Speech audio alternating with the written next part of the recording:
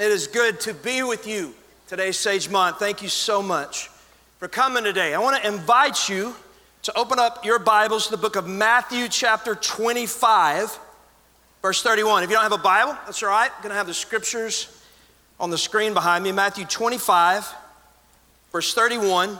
We'll get there in a minute. We are finishing our series today on biblical generosity. We're starting next week a series on the book of Ephesians. And it's probably going to take us a couple of years to get through Ephesians. That's true. I wasn't making that up. And we're going to have some series we'll throw in a couple times, 3 times during the semester to keep things fresh and new. But last time I checked, the Word of God is living and active. And I don't like skipping stuff. And so we're going to go through the book of Ephesians. That's a powerful book that applies to us as a church. So I'll be here next week opening that up. We've been 3 weeks, final week on biblical generosity. God's view of money. We've been primarily answering the question, why does our God, who is the owner of everything and the creator of everything, why does he ask us to give a portion of our income back to him? It's really a fascinating question when you think about it. Because every time that somebody asks you to give them money, it's because they have a need. Like when your children, parents, when your children ask you for money, why do they ask you for money? They have a need. Well, that's actually not true. They have a want. But you get the point. Like if your friend were starting a company, and he came to you and asked you to invest in his company, why does he do that? Because he has a need. He has a need for investment capital so he can at some point become profitable and cover his expenses till then. If a nonprofit comes to you, they're raising money. Why do they do that? They have a need for finances. In every single situation, somebody asks you money is because they have a need in every single situation except one. And that's our God. Why does God, who is an all-powerful creator, who the scripture says has no need, why does he ask us to give a portion of our income to him? All right, now here's what we've learned so far. Number one, point we looked at a couple weeks ago. Talked about it more deeply last week. Number one is giving to the Lord ensures that our heart's affections are in the kingdom. That's number one. Giving to the Lord ensures that our heart's affections are in the kingdom. Jesus said that wherever you put your money, your heart is going to follow it. Wherever your money goes, your heart's affections are going to go after it. And so we talked about how Jesus said, one of the reasons you want to give is because you want your heart's affections to be in the kingdom. The second thing we looked at, we talked about this last week. Scripture showed us that giving to the Lord teaches us to fear him as Lord and give him the rightful place in our lives. Okay, we talked about last week, I don't know if y'all missed that, but I had the big, table full of fruit. If you missed that sermon last week, go back and listen to it. But the scripture says that God asked us back in the day in the Old Testament to give a portion of our income and set it aside, and it's off limits. It's considered holy. You can't look at it, can't talk about it. It's God's. It belongs to him.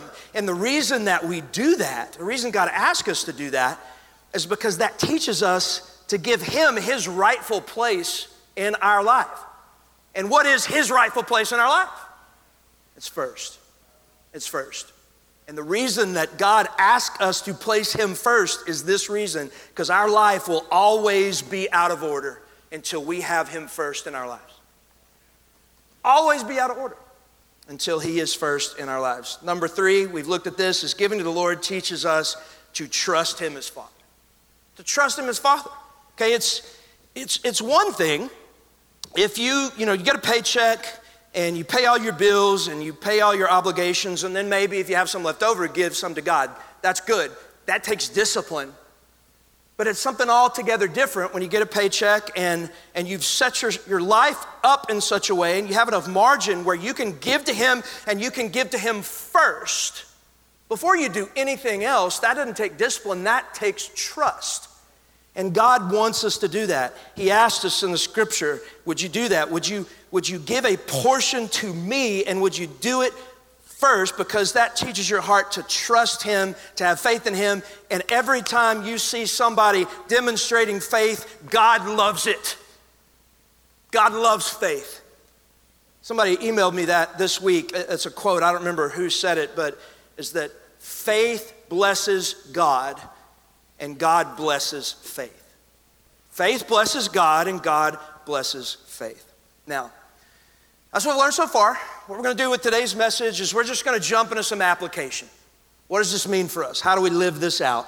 Tell you a couple stories, a couple thoughts, and we'll be done today. But let me start off this kind of application section by asking you a question. Believer, speaking of believers here, how important is it that you obey God in regards to your finances? Is it a big deal? Is it not that big of a deal? Is it not a big deal at all? How important is it that you and I read what our Lord and Savior said about our finances and then obey it? Well, I think you can make a pretty strong argument that it's extremely important. And I'd say, here's why. Because it would be really difficult, church. It would be really difficult, and I dare say it's impossible for you to make an argument that you can be a Christian and that not impact how you steward your finances. I stand by that statement. I think it would be almost impossible for you to make an argument that you belong to Jesus Christ, that you're a follower of his, and that make no impact whatsoever on how you steward your finances. Now, I want to be really clear about something, and I want everybody to listen to me. Check this out. Financial generosity will not get you into heaven. Financial generosity will not get you into heaven. There are people that have given money to the church, and they're not in heaven. So financial generosity does not get you into heaven, but what I am convinced Jesus is teaching is that financial generosity is one of the evidences that you are going to heaven. A change in how you view money, handle money, steward your money is one of the primary, I dare say, evidences that you are in fact a new creation. Let me show you what I'm talking about. Let's look at Matthew 25:31. I'll show you what's going on here. Jesus is describing Judgment Day. It's after his return, and the scripture says that all the nations are gathered before him. And what he does is he takes the people that are his true believers, or really his followers, he puts them on his right. Takes the people that were not his followers, puts them on his left, and then he tells them, hey, you're going to go to heaven. And he sort of tells them why. It's a fascinating part of the scripture. Now, there's something I want you to know that's really important. This scene that I'm about to read, Jesus is talking, number one. Number two is this is not some hypothetical thing that's going to happen. Like it may or may not happen. This is Jesus painting a verbal picture of something that will happen and you will be there. You are in this picture. Jesus said, here's what's going to happen on the last day, and everybody that's ever lived is in this story, including you and including me. So keep that in mind. Let's read the words of Jesus, Matthew 25:31. Jesus said, when the Son of Man comes in his glory, and all the angels with him, then he will sit on his glorious throne. So picture that in your mind. Jesus has returned. He's gathered everybody that's ever lived, and he is on his throne, and he's about to say something. Before him will be gathered all the nations. He will separate people one from another as a shepherd separates the sheep from the goats. He will place the sheep on his right and the goats on his left. So he's sitting on his throne, everybody's there. He takes his sheep, his true followers, puts them to his right, and then he takes people that were not his true followers, calls them the goats, and puts them to his left, and then he starts talking about heaven. In verse 34, he says, then the king will say to those on his right, come, you who are blessed by my Father, inherit the kingdom prepared for you from the foundation of the world. And then the next word he's going to say is because. Then the king will say to those on his right, come to you who are blessed of my Father, inherit the kingdom prepared for you from the foundation of the world. What do y'all think he's going to say next? You think he's going to say, come, you who are blessed of my Father, inherit the kingdom that was prepared for you from the foundation of the world because you walked an aisle and prayed a prayer. That's not what he says. That's important. That's not what he says. You think he's going to say, hey, come, you who are blessed of my Father, inherit the kingdom prepared for you from the foundation of the world because you went to church 3 out of 4 Sundays a month. That's important, but it's not what he says. What does he say to the people on his right that are about to go to heaven? Verse 34. Then the king will say to those on his right, come, you who are blessed by my Father, inherit the kingdom prepared for you from the foundation of the world. For because I was hungry and, everybody say it, you gave. Whoa, what, Jesus? People on his right, going to heaven. Hey, it's time to go to heaven. Inherit the kingdom prepared for you from the foundation of the world. For when I was hungry, you gave me food. I was thirsty, you gave me drink. I was a stranger, you welcomed me in. And then those of us that are on the right are going to go, hey, Jesus, I don't remember seeing you hungry. When were you hungry? And I gave you food. When were you thirsty? And I gave you something to drink. And then Jesus on his throne has said, whenever you did that to the least of these, my brothers, you were doing it for me. Listen, financial generosity does not get you into heaven. You are saved by grace through faith alone. It is not of works. So what in the world does this mean? Why? On the last day, hey, you're going to heaven because you gave. The only explanation for that is not that giving and generosity gets you into heaven. The only explanation for that is that if you're going to heaven, that's going to come out of your life. Generosity is going to be there. And so, with that in mind, let's do 2 points of application today. That's it. 2 points of application will be done. First point of application, and I'll be done with this series, is this. And I want you to put your seatbelt on. Because the theological complexity of this first one is awe-inspiring. All right, you ready for this? I'm going to give you the first kind of point of application just to today. Here's application number 1 for you and for me regarding our finances. Here it is. Start obeying Jesus with your finances. Isn't that crazy? That's nuts, I know. That's it. Start obeying Jesus with your finances. It's really straightforward. So straightforward, though. How come we don't do it? Because it's kind of fascinating to me. Because I know, one of the things we know, rather, that happens when we become Christians is that we trust in him as our Lord, that he becomes our Lord and our Savior. But let's talk about that for a second. One of the things we do, we ask him to forgive us of our sins. He does. He wipes our slate clean. We become declared not guilty. He no longer sees our sin. He sees a beloved child of God, throws our sin as far as the east is from the west. And so he becomes our Savior. But the other thing that happens is our salvation is not only is Jesus our Savior, but he becomes our Lord. He becomes our master. We become his disciple, which means that whatever our Lord and Master says, we do. I don't know if you knew that or not, but that's a huge part of being a Christian. Not only receiving the forgiveness of sins, but it's surrendering your entire life to the will of your teacher, disciple, Lord, King. That's Christianity, okay? And most of the time we do it. Like when our Lord and Savior says, don't murder anybody. We say, all right, we won't. We'll try not to, at least, we won't. And we usually do pretty good at that. And then says, our Lord and Savior tells us, don't steal. We're like, okay, we're not going to steal anything, and we don't.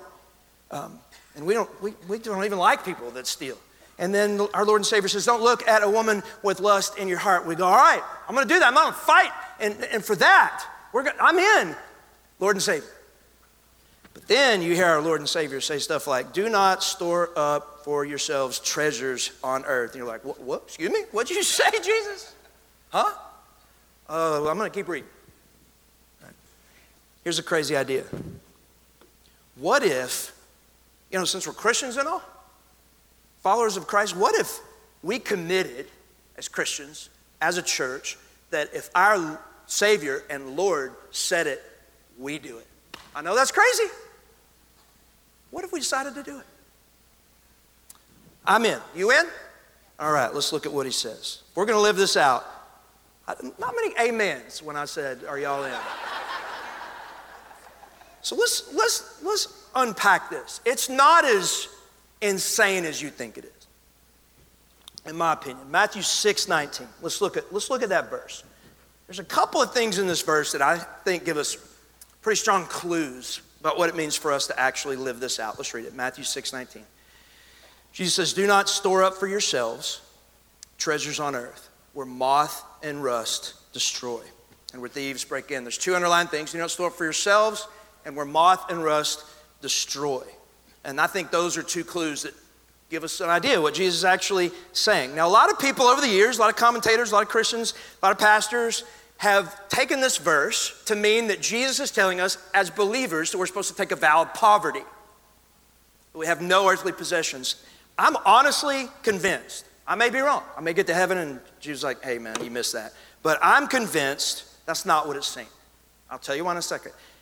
I'm convinced he's not saying that it's wrong to have 401ks, or it's wrong to have life insurance, or it's wrong to have a savings account, or that. I really don't believe he's saying that. What I'm convinced he's doing here, and I want you to hear this, is that his words are a call to action towards what we use our earthly treasures for.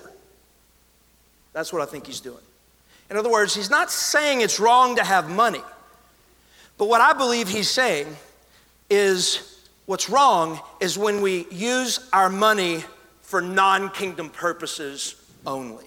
Okay, let me show you what I'm talking about. Let me explain. Matthew 6:19 again. It says, do not store up for yourselves treasures on earth. Now listen carefully.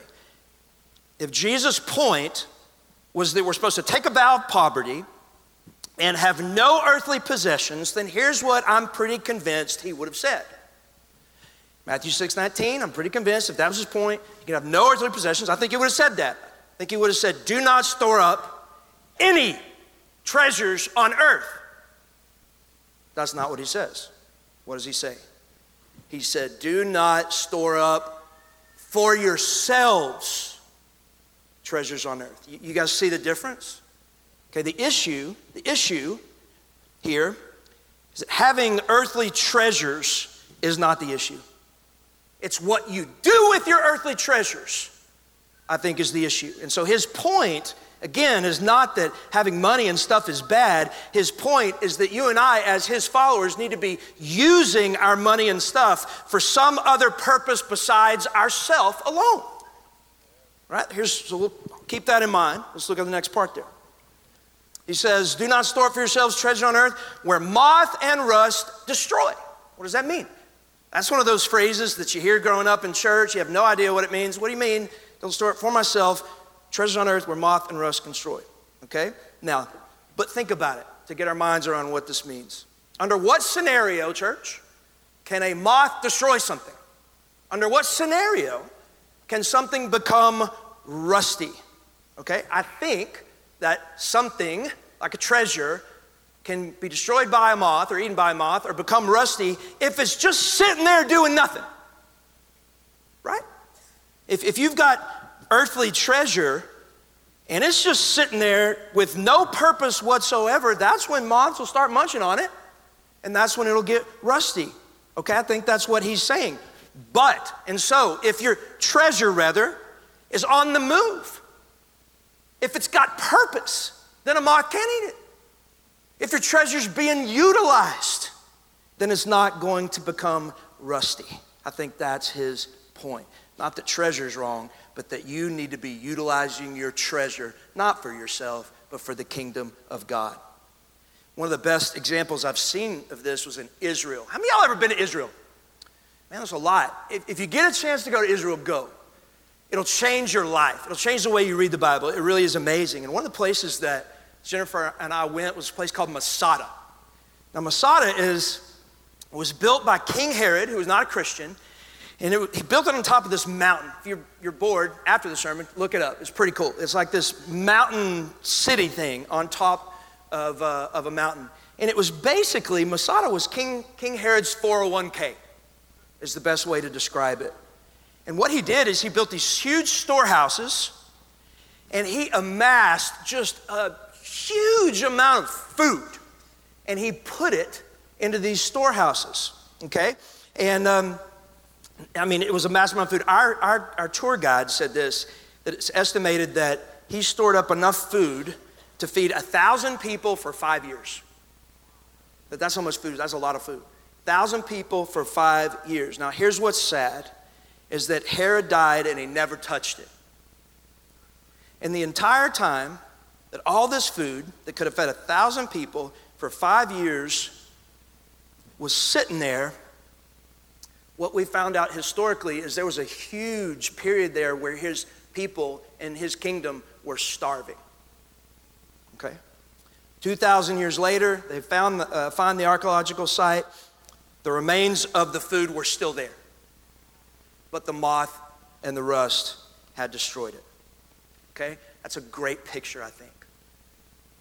Small part of the picture, but it's a great picture of what Jesus was saying here. Herod had stored up for himself treasures on earth where moth and rust can destroy it. And Jesus' point is when it comes to our finances, there's a far better use for it than just amassing it for ourselves. And so again, his point is not that believers having wealth is bad. What his point is that it's wrong for believers to hoard wealth to the point that it never gets used for the kingdom of God.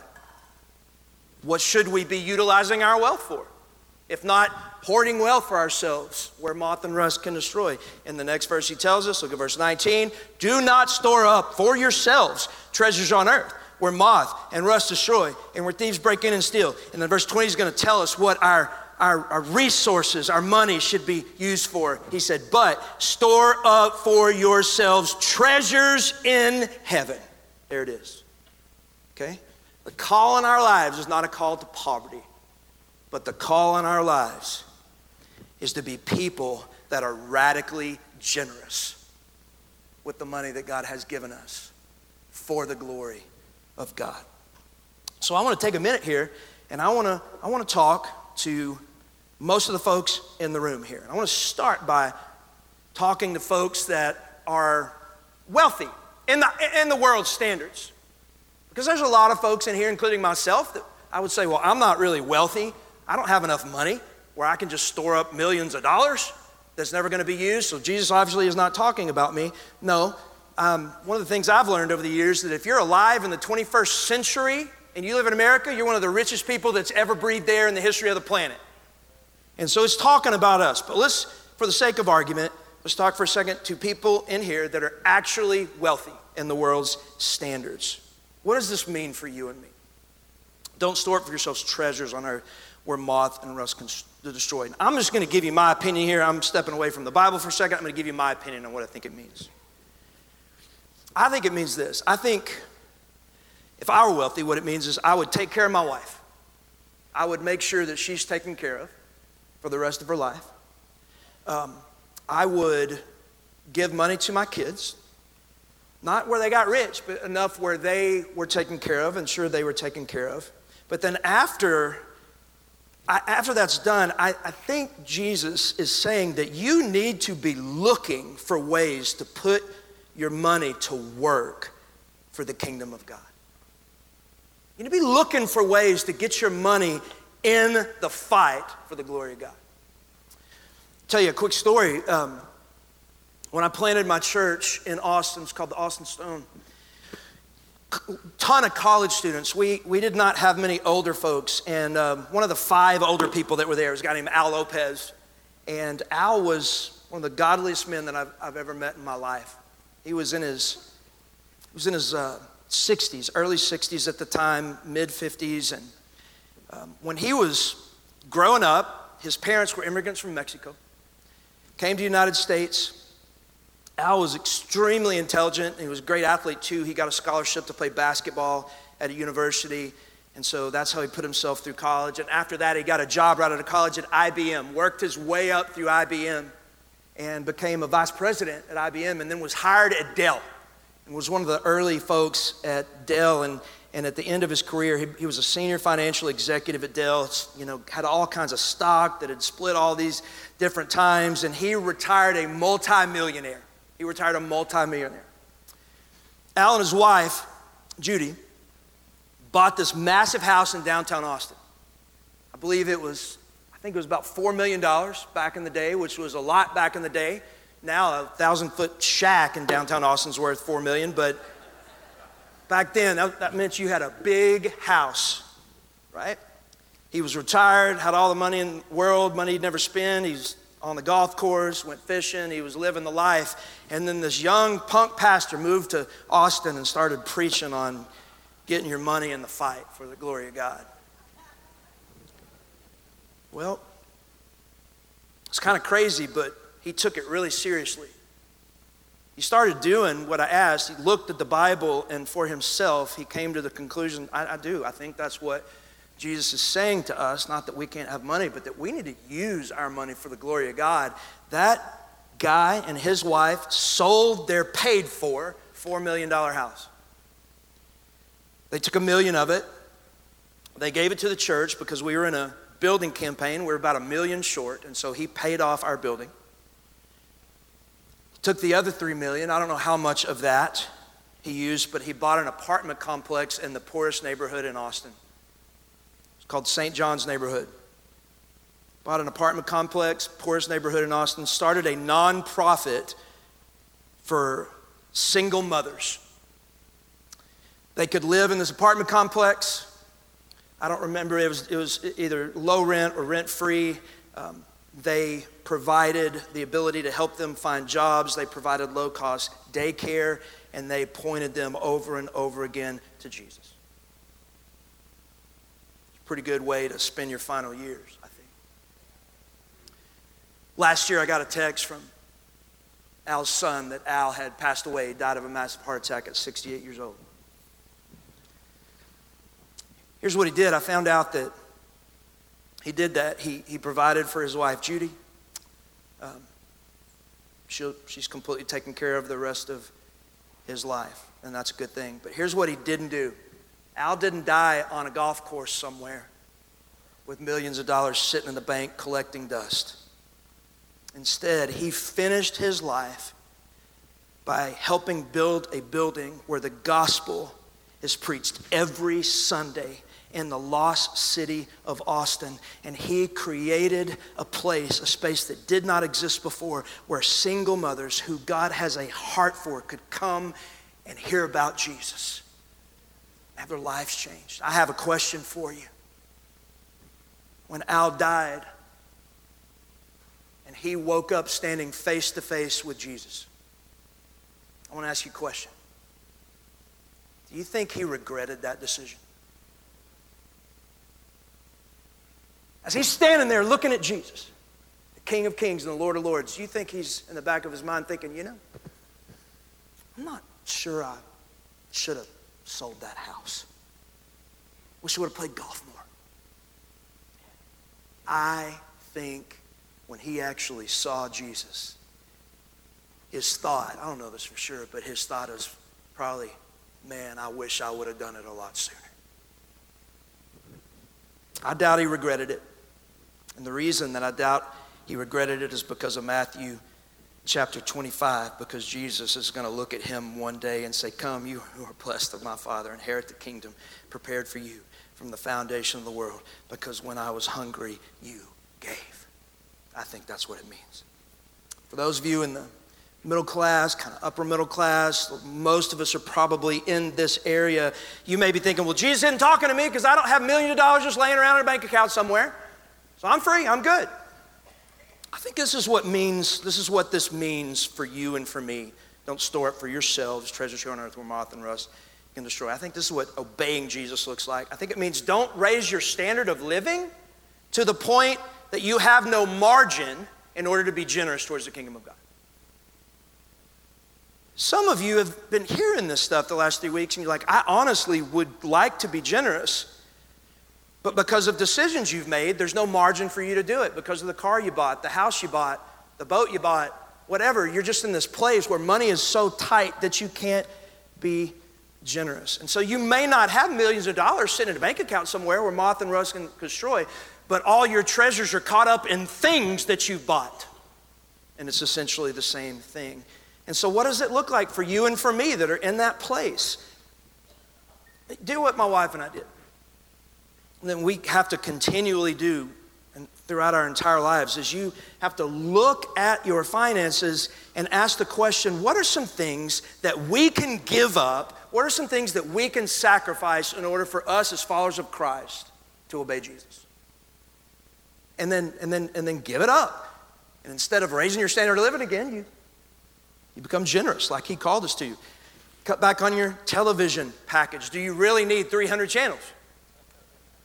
Hulu and Netflix and, Apple and Prime TV. We don't. Cut back on going to Starbucks all the time, which is easy for me because I hate Starbucks. But you don't have to go to Starbucks every day. Make coffee at home.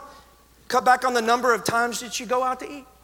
How we just, hey, where are we going for lunch? Just go home. You got food in your pantry, I promise. If you don't, you call us, let us know. We'll give you some food. Drive that car one more year. I don't like this part of being a Christian, but I'm just telling you, my wife drives a 2013 car. My truck has 117,000 miles on it, but we do that as actually a joy because I want to have the margin. I'd love to have a King Ranch pickup truck or something, but I intentionally choose not to because I want to make sure we keep the margin for us to be generous. Next time you get a raise, don't immediately up your standard of living, but start looking for places for you to be able to live this kingdom lifestyle of generosity. Young folks, college students, young adults, let's talk to you for a second. What does this look like for you? Because most of y'all don't have any money. And so you're like, what does this look like for me? I've got no treasures. And I really do think this is what this means for you. I think it means that you get your mind right, that the reason that you go to college and get out of college and go find a really good job and make a lot of money, it's all about your motivation. I think the reason you do that, you work hard in college, get a great job, make a lot of money, is not so you can go live the American dream. I think you work really hard in college, go get a great job and make a lot of money so that you can tear down the gates of hell for the glory of God with it. That's what I think you do.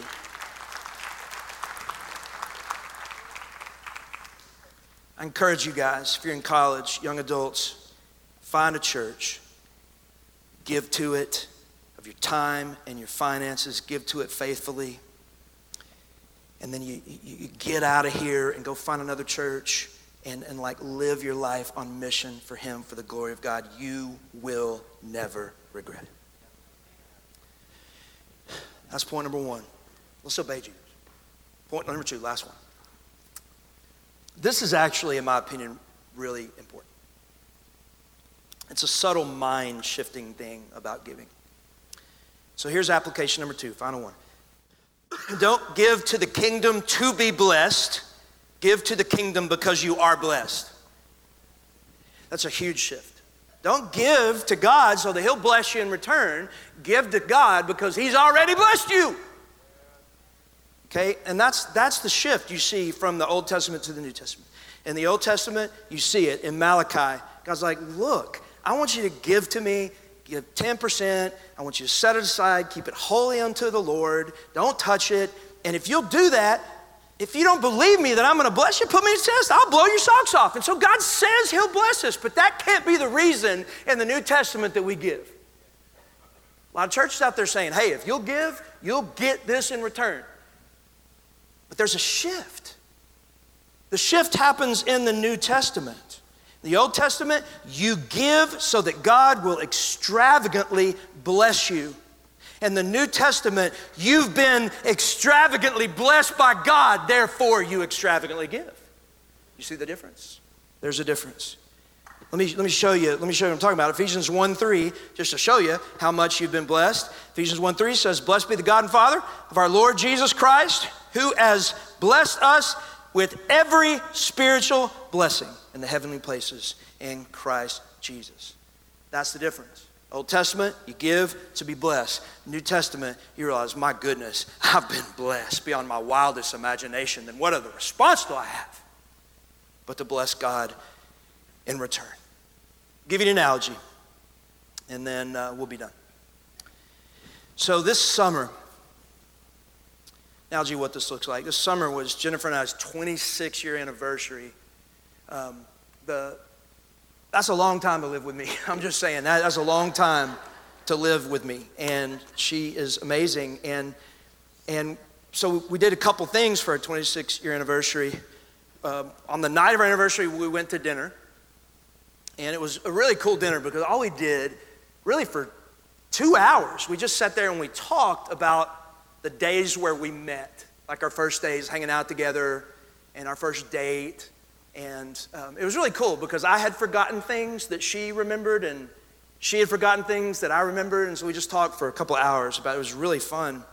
But the other thing that I did is I decided to take her to, I'm not going to tell you where, and I'll tell you why in a second, but I took her someplace else besides dinner. I took her on vacation for a week. I'll talk about that in a second. But one of the things we did that night as we talked at dinner is we talked about our first date. I've told you before, I was at A&M. We met in class. She was beautiful. She was funny. She loved Jesus. And I'm like, I have got to take this woman out on a date and impress her. Now, y'all remember from last week, I had a conversation with God. And I was like, God, this is not a Chili's kind of woman. This is a Perry's Steakhouse kind of woman. But what I did not tell you is that I did not have a Perry's Steakhouse kind of budget. And so our first date was actually at Chili's. It's a true story. But, right, went to Chili's, and here's what I did. I'd been working at Pizza Hut. I had some money saved up. I was like, I am going to impress this girl. I'm going to bless her. And the reason I wanted to bless her is because I wanted her to like me. So when we got to Chili's, I was like, girl, you can order anything you want. You want chicken crispers? You go for it. You want an appetizer? Let's go, right? Get some of those chips and salsa, which are amazing, by the way. And so we did. We were at chips and salsa. I think I actually got chicken crispers. That's why I almost had a heart attack. And then I don't remember what she ordered. I think we got dessert. It was like a lava cake or something. Now look, I think it was back then, that would have been, my gosh, 1993. It was like $38. It almost broke me. But I wanted her to like me. So afterwards, I took her to a movie. Now, I didn't take her to any movie. I took her to a dollar movie because I was pretty much out of money. And we went to the dollar movie theater. We saw Sleepless in Seattle when it was in a great movie if you've never seen it. And there's this one scene where fireworks are going off. And I had this planned out. And I looked at her and I smiled at her and I said, would you be willing to hold my hand? And she said yes. And I grabbed her hand and put her hand in mine. It was like 1,000 volts of lightning just went through my mind, my body. It's the coolest thing I'd ever experienced in my young life. So here's what I want you to see. Why did I do all that giving? I did all that giving because I wanted her to bless me. I wanted her to like me, and it worked. Like, I gave, she blessed, right? But as 26 years rolled around, there's something that dawned on me. There was a shift in me as our 26-year anniversary rolled around, is that Chili's in a dollar movie wasn't quite the message I wanted to send. And so this summer, I saved my money, and I took her to this beach. And it was actually not like a crazy amount of money. I'm thinking, like big pastor church kind of thing. It was $2,000, which is a lot of money for us, but this place was amazing. And it was this little house. It was actually a private beach, about 400 yards long, crystal clear blue water. We didn't see anybody all week long. And you're asking me, Matt, only $2,000 for a private beach? Where is it? I'm not going to tell you because I don't want you showing up at it. But it was amazing. It was probably the best vacation we've ever been on. We talked for hours. We got up and we watched sunrises. We watched sunsets. We just had this really cool time connecting with each other over the course of that week. And here's the shift that happened in my heart, guys, is God is my witness. Here's the shift that happened. I was not concerned at all about whether or not she was going to bless me. The only thing that I was concerned about is I want to bless her. Why? Why did I want to bless her? Because after 26 years, it's dawned on me that with the exception of Jesus Christ, this woman's been the greatest blessing in my life.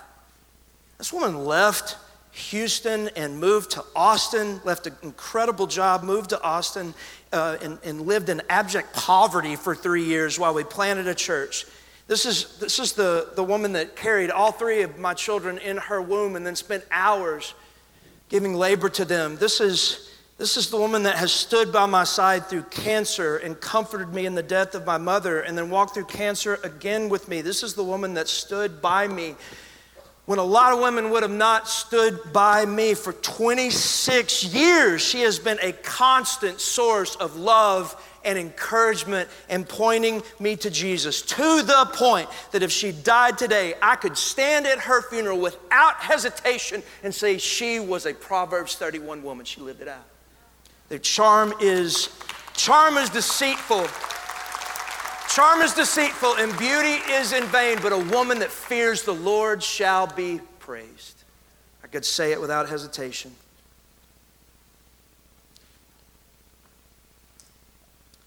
And as I think about that, the way that she has blessed me, my only response is, how in the world can I not bless her? That's a picture of New Testament giving.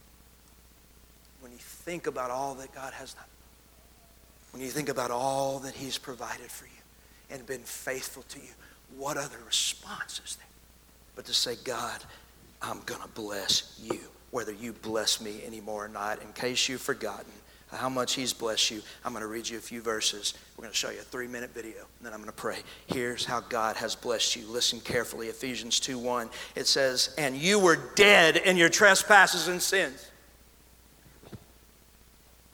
in which you once walked, following the course of this world, following the prince of the power of the air, the spirit that's now working in the sons of disobedience, in whom we all once lived in the passions of our flesh, carrying out the desires of the body and the mind, and were by nature children of wrath, like the rest of mankind. But then it starts getting good. In verse 4, it says, but God, being rich in mercy, because of the great love with which He loved us, even when you were dead and your trespasses made us alive with Christ. By grace you have been saved. It could have stopped right there and we've been blessed more than we deserve. But it keeps going. In verse 5, it says, and when you were dead in your trespasses and sins, He made us alive together with Christ. By grace you have been saved. He keeps going in verse 6, and He raised you up with Him and seated us with Him in the heavenly places in Christ Jesus. That's enough. We've got a seat in heaven with our name on it. But it keeps going. In verse 7, it says, so that in the ages to come He might show immeasurable riches of His grace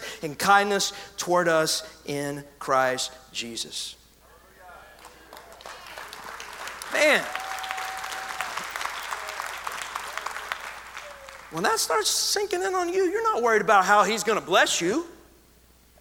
What you ought to be worried about is, how am I going to bless Him? I want to show you a video.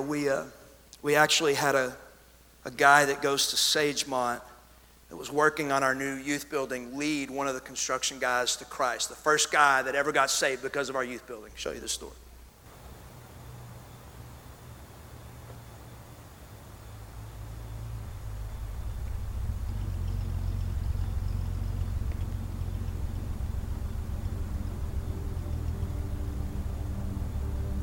My name is Angelo Torres. I am 35. I've been an iron worker for a long time. Christ came into my life 9 years ago. He changed what was on the inside, and I was still Angelo on the outside as an iron worker. And so I was baptized and saved at Sagemont, and I know it wasn't just the building, it was the people inside that loved on me. I have a friend named Cheyenne that I've known and worked with over the past 16, 17 years of being an iron worker, and so I had the opportunity to share the gospel with him. Life was impacted not by me, but how God used me. He knew me when I wasn't saved, and we had kind of grown apart. We went on different job sites, and I ended up starting my own company about 5 years. By the grace of God, He's led me to this point, and so Cheyenne was looking for work about 5 months ago. And so I hired him, and when he came on, automatically he could see not me changing, but Christ in me. The questions started coming, as that happens when you haven't seen somebody in a long time and you follow Christ. The questions start coming. What's different is the main one. And so that gave me the opportunity to share what God and somebody else had shared with me 9 years ago. As God has told us, the Great Commission in Matthew 28 is to make disciples and baptize them. And I asked about baptism. I asked about who his Savior was, where he was going to spend eternity. And from that asking, he opened up his heart. He gave his life to Christ. We went over the scriptures, and a beautiful thing happened that I got to see in so many times before. It wasn't the first time that a worker of mine came to Christ. And so I brought it up to the staff, and there was just this excitement because of the building that's being built outside was already being used, and there was no walls on it. And that's the perfect picture of the church being us, the body of Christ, as it talks about in the New Testament. And we rallied around a week ago, and there was a baptism at the cross, and another child was brought home. Being new and wanting to share the gospel, I wanted to try to use my words. I wanted to try to persuade. If I could just, say this, then maybe they would think that God is cool, or however my mind had thought. But it's God's word that changes hearts. It's God's wisdom. There's nothing we could really do to offer that free gift that God has already given on the cross. Let Christ do the speaking. Isn't that great? That's the genius of biblical generosity, is you get to be a part of stories that you never would be able to be a part of had you not been a part of giving. Make that building happen. Guys, listen. I don't know what this. I had a friend email me this week. He said, Matt, be sure before you end your final sermon, give everybody a charge. All right? So here's your charge. Here it is. If you're not a kingdom giver, but you're a believer, today I want you to make a commitment right now. I just want you to do something. Just do something.